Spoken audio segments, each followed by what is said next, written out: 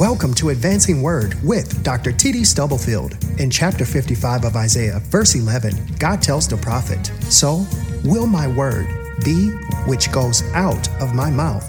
It will not return to me void, without accomplishing what I desire, and without succeeding in the matter for which I sent it."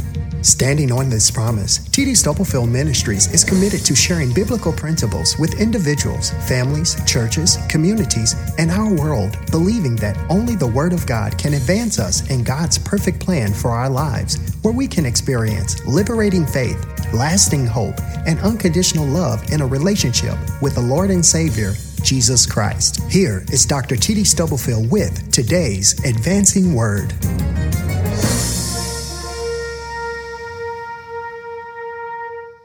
From the prophecy of Isaiah chapter 52, verses 7 through 8, I'll be reading from the NIV version, Isaiah 52, 7 through 8. How beautiful on the mountains are the feet of those who bring good news, who proclaim peace, who bring good tidings, who proclaim salvation, who say to Zion, your God reigns. Listen, your watchmen lift up their voices. Together they shout for joy.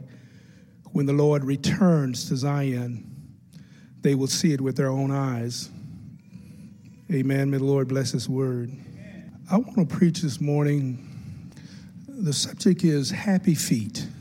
Happy feet.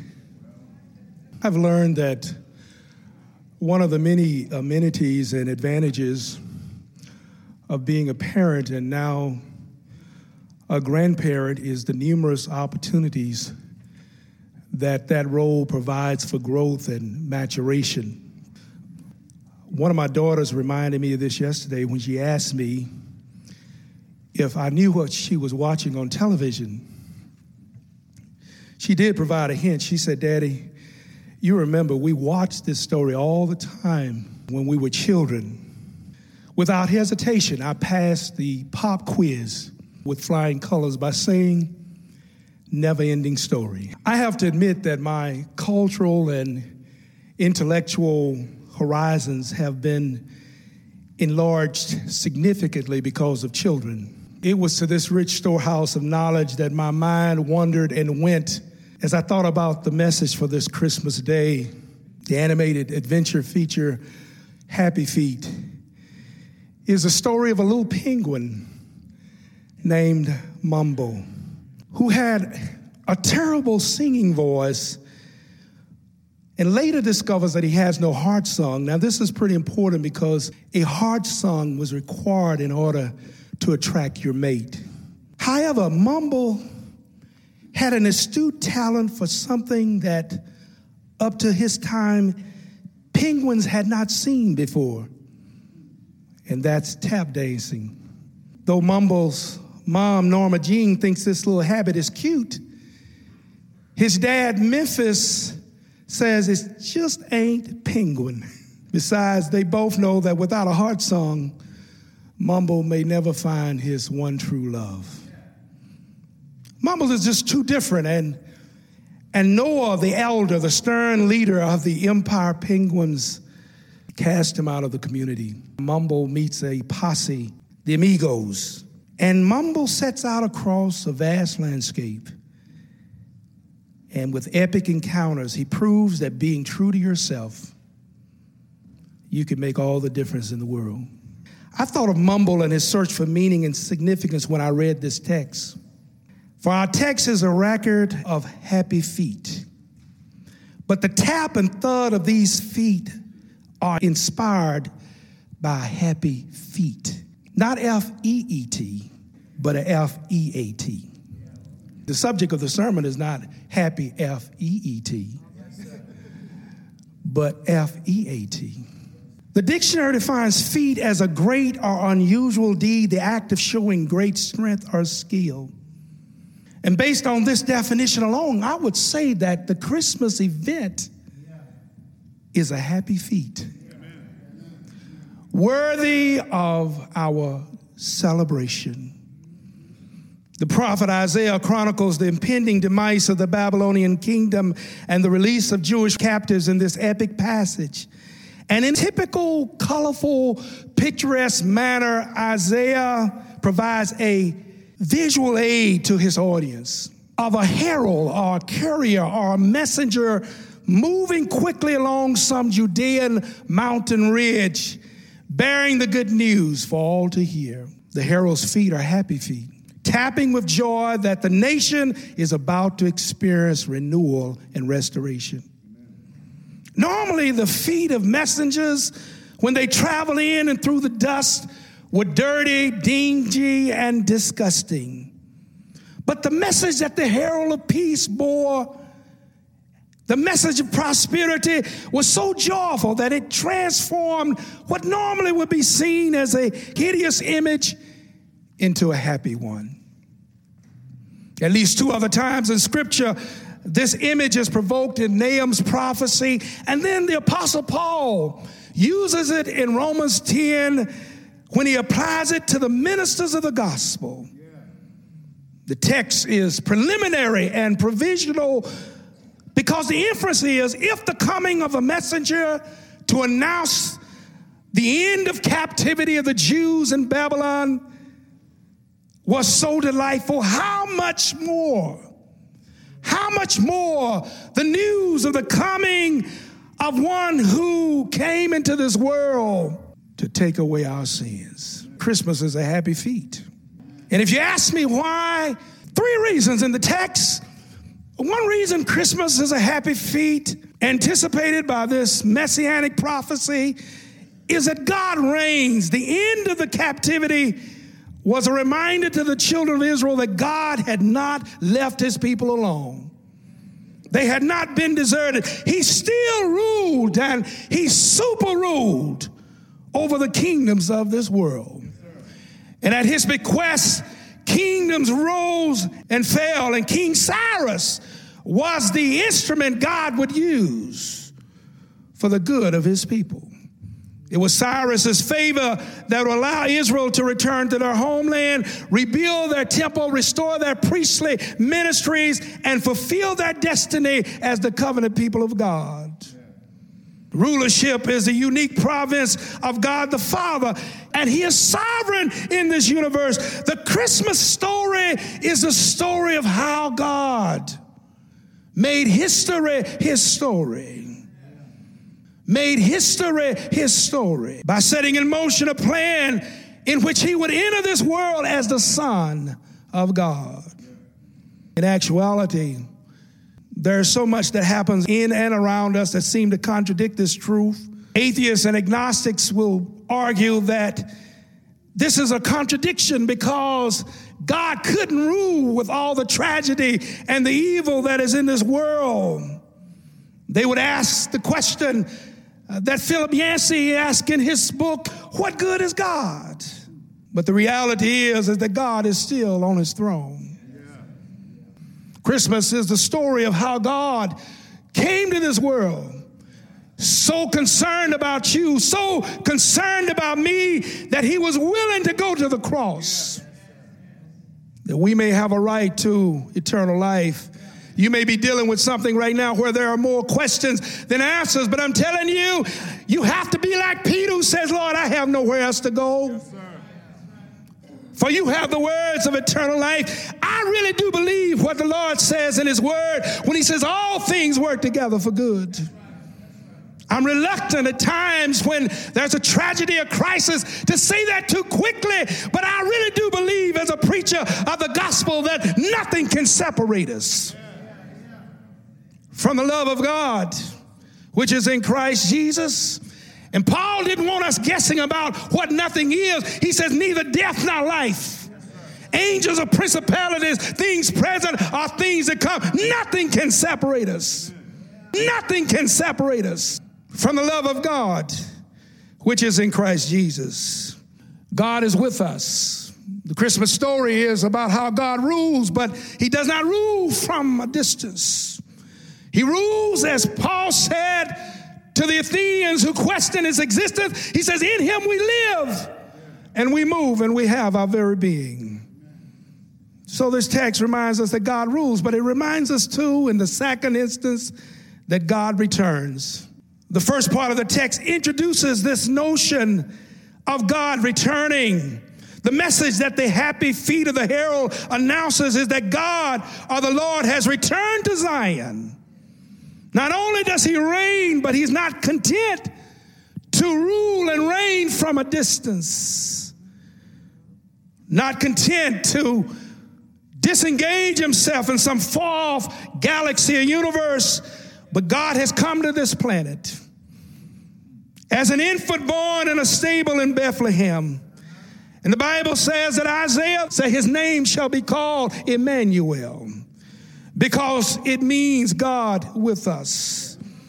We're shifting now from the unique role of the Father as the one who rules to the Son as the one who incarnates God into our present experience. Paul had this in mind when he wrote of him. He said, who being in the form of God, thought it not robbery to be equal with God, but made himself of no reputation and took upon himself the form of a servant and was made. That's what the Christmas story is. God was made in the likeness of men. If you read chapter 52 of Isaiah, it introduces the unique mission of the suffering servant of God. God's reign and his rule would ultimately be established not through his supremacy, but through his sufferings. This is why the Bible says that a son was given, but a child was born. The humanity of Christ is the return of God to his creation. He came here as a baby, born in a stable in Bethlehem. And what we have to remember today is, if there's no cradle, there can be no cross. If there's no Christmas, there can be no Easter. The birth of the Son anticipates what Isaiah says in chapter 53, that reveals his power to the Jews and to the whole world. Isaiah begins chapter 53 by saying, who hath believed our report? And to whom is the arm of the Lord revealed? He later says he was brought as a lamb to the slaughter, and as a sheep before her shearers is dumb, so he opened not his mouth. This story is not just about God ruling, but also God returning. He returns to redeem us from the burden of our sin. Finally, Christmas is a happy feat because God reveals. This passage outlines the special role of watchmen. Watchmen were posted at strategic points on the walls of the city so that they could easily see an approaching messenger. Whether foe or friend, their responsibility was to announce the arrival of the herald. In this passage, watchmen who fulfilled their role, they were first to see the happy feet as they moved along the mountainside, bringing good tidings of great joy. And you see now, the promise is that when the Lord returns, he needs some watchmen who will see with their own eyes. God rules. He returns to redeem his people, but he also reveals. But he reveals himself to those who are watching for his arrival. Do I have a witness here? Today is a day that all of us who truly love the Lord, young and old, we are all called to watch, to look out on the distant horizon of this day and see the herald come with good news of great joy, that in the city of Bethlehem there has been born one who is Christ the King. And we have the privilege and the prerogative now to know that not only was he born, but on a hill called Calvary, he died for our sins. Can you see him this morning? Do you hear the herald coming? Can you hear the feet going tap, tap, tap? Now, I'm not talking about mumble. I'm talking about Jesus. Some would say that tap dancing is not the Christian thing to do. But can I give you my version of a gospel tap? Do I hear a witness here? At his feet, the woman with the issue of blood collapsed and reached out and touched the hem of his garment. At his feet, the man with the legion of demons fell down and worshiped him. At his feet, the waters hoisted him up as he walked on a stormy sea at night in the fourth watch of the night. At his feet, the Syrophoenician woman fell and begged him, even the little dogs eat the bread that falls from the master's table. At his feet, she said, can you heal my daughter? At his feet, at the Pharisee's house, this is my version of a gospel tap. At his feet, at the Pharisee's house, a woman of the night, a prostitute, came in and knelt down and washed his feet with her tears and transformed her hair into a bounty towel and anointed his feet with sweet perfume. At his feet, the man with the epileptic son cried out, I believe, but help my unbelief. At his feet, now pierced through with spikes and nails. The soldier stood at the foot of the cross and said, surely this must have been the Son of God. At his feet, Mary stood with John and heard him say, Mother, behold your son, and son, behold your mother. At his feet, do we have a witness here? At his feet, the 24 elders bowed down and threw their crowns at his feet and said, worthy is the Lamb that was slain from the foundation of the world.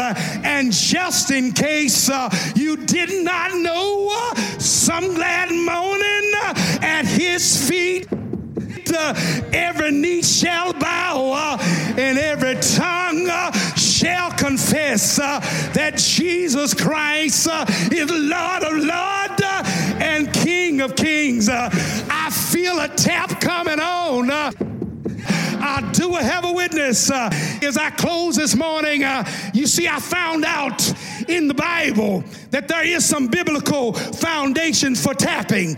I never saw it before, but when I looked at Psalm 100, you know what it says? It says, make a joyful noise unto the Lord, all ye lands. Serve the Lord with gladness and come before his presence with singing. It says, know ye that the Lord, he is God. It is he that has made us and not we ourselves. And this is where the tap comes in. He says, enter into his gates with thanksgiving.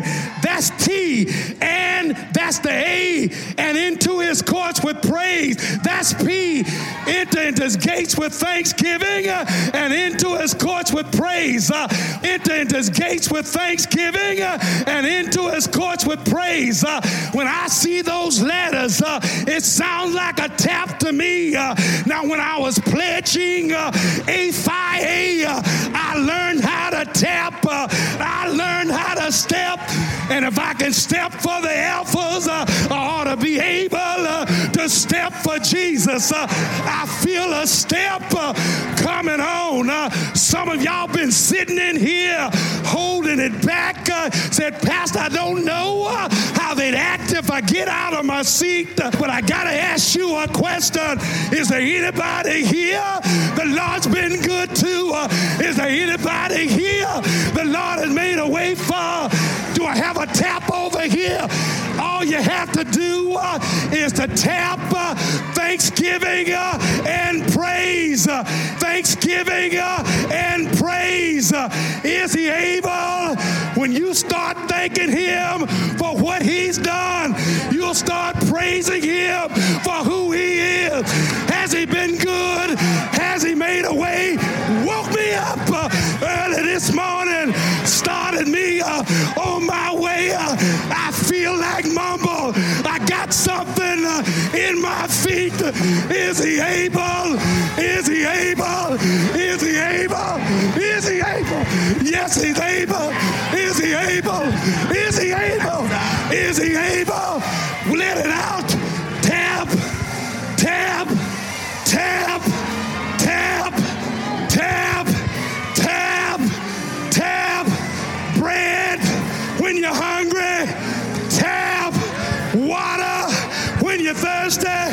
Tap. Healing when you're sick. Is he able? Is he able? Is he able? Is he able?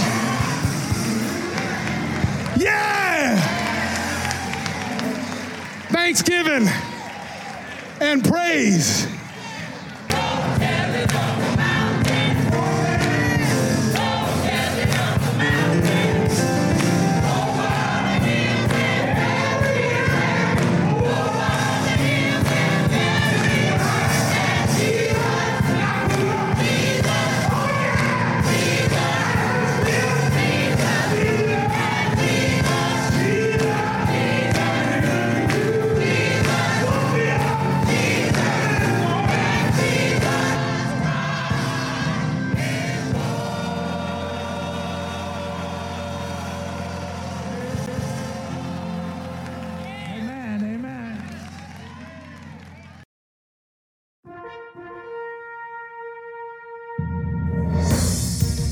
You have been listening to Advancing Word with Dr. T.D. Stubblefield. We pray that you have been encouraged with what your ears have heard and your hearts have felt. Explore our website at tdstubblefield.org for more information about us and to obtain resources provided by T.D. Stubblefield Ministries. Until next time, be blessed and remember to stop stressing and start stepping, advancing in faith, hope, and love by reading and applying the Word of God so you can stand on certain truth for uncertain times.